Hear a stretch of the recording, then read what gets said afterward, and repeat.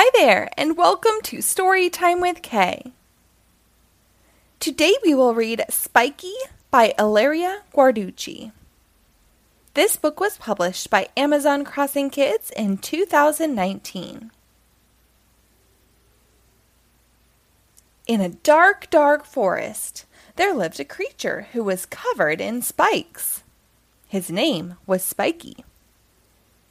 He had spikes on his back, spikes on his tummy, spikes on his head, and spikes on his bottom. He even had a few little spikes on his arms and his knees. Spiky was very proud of his spikes.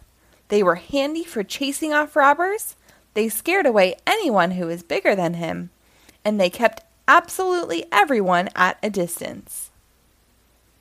He was spiky, he was bad, and he didn't need anyone at all. His father, Mr. Spikington, had sent him to the best school for badness in the whole country. Spiky had learned all the latest scare techniques, the snarkiest snarl, and a wide variety of terrifying expressions. But most important of all, he had learned that he was very, very bad indeed.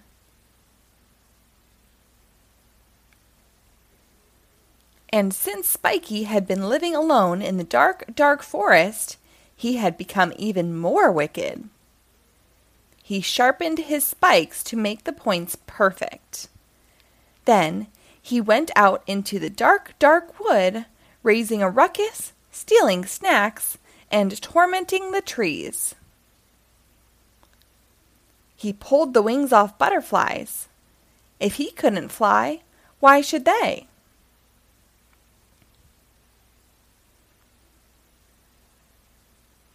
He captured the robins and the chickadees in big glass jars because their chirping annoyed him so much.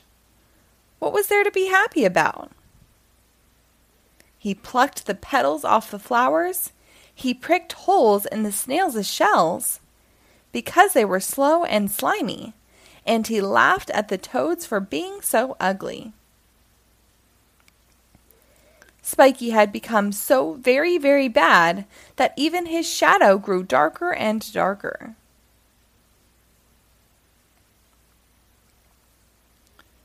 But one day, something unexpected happened. Spiky started losing his spikes. The first spike suddenly dropped out onto the floor of the dining room.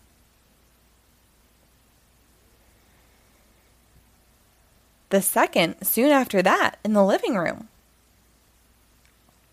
A few minutes later, the third one fell, and the fourth, and the fifth, and after a while he lost count. Before long, all the dark spikes were gone, and Spiky was as soft and as pink as a soft pink marshmallow.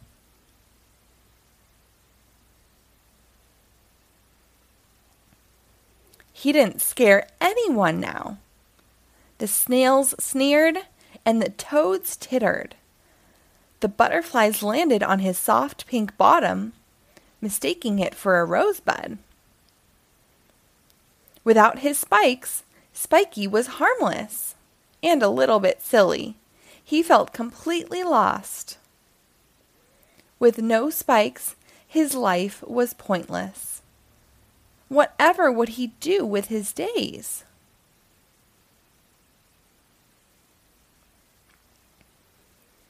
Spiky spent some time sitting on the hardest rock in the forest, feeling very sad and sorry for himself.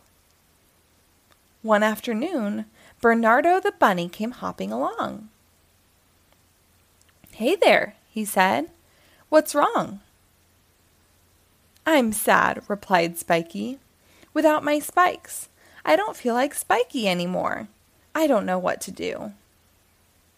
"I see," said Bernardo, who was a very wise little bunny. "Come with me." Spiky went. He had nothing better to do. They went for a long walk through the forest. Bernardo took him to amazing spots with beautiful views of the whole valley. They chatted about serious things and about less serious things. In the days that followed, Bernardo invited Spiky to his burrow near the lake so he could get to know the rest of the family. They went for long, cool swims and had diving competitions. Spiky felt the breeze on his soft skin. He could sunbathe and roll about in the meadow, with the blades of grass tickling his pink back.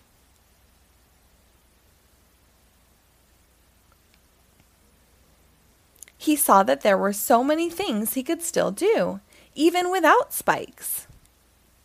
He could play ball, and it didn't burst. He could be close to others, very close. Very, very close. Closer than he'd ever been before. And it was a good feeling.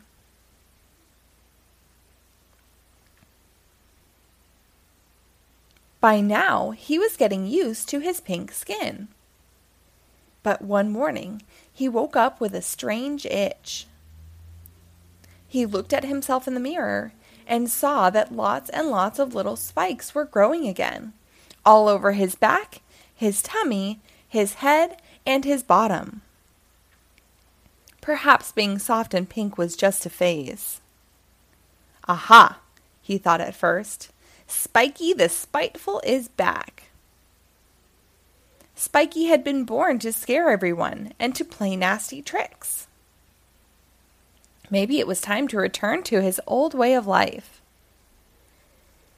Spiky decided to give it a try, so he ran out to raise a ruckus. As he went by, the toads hopped into the pond. The snails ran away as fast as their slime could carry them, and the chickadees flew for shelter among the leaves of the trees. Everything seemed to have gone back to the way it was before. But for Spiky, it didn't feel the same. All that scariness, what was the point? He went back to his unusual rock to contemplate. And when he thought about it, those big old trees sheltered him from the summer sun with their leafy branches. The butterflies and the flowers gave the forest a nice touch of color. The chickadees weren't that annoying, and the snails? No, the snails were really were revolting. What's wrong? Bernardo asked him again.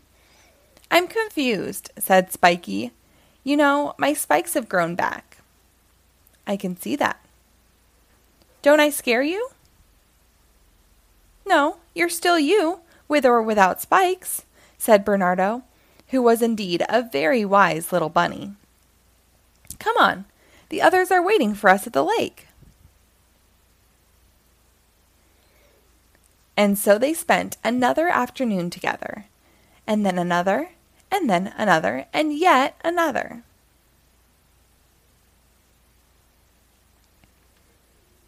And it was a very, very good feeling. The end.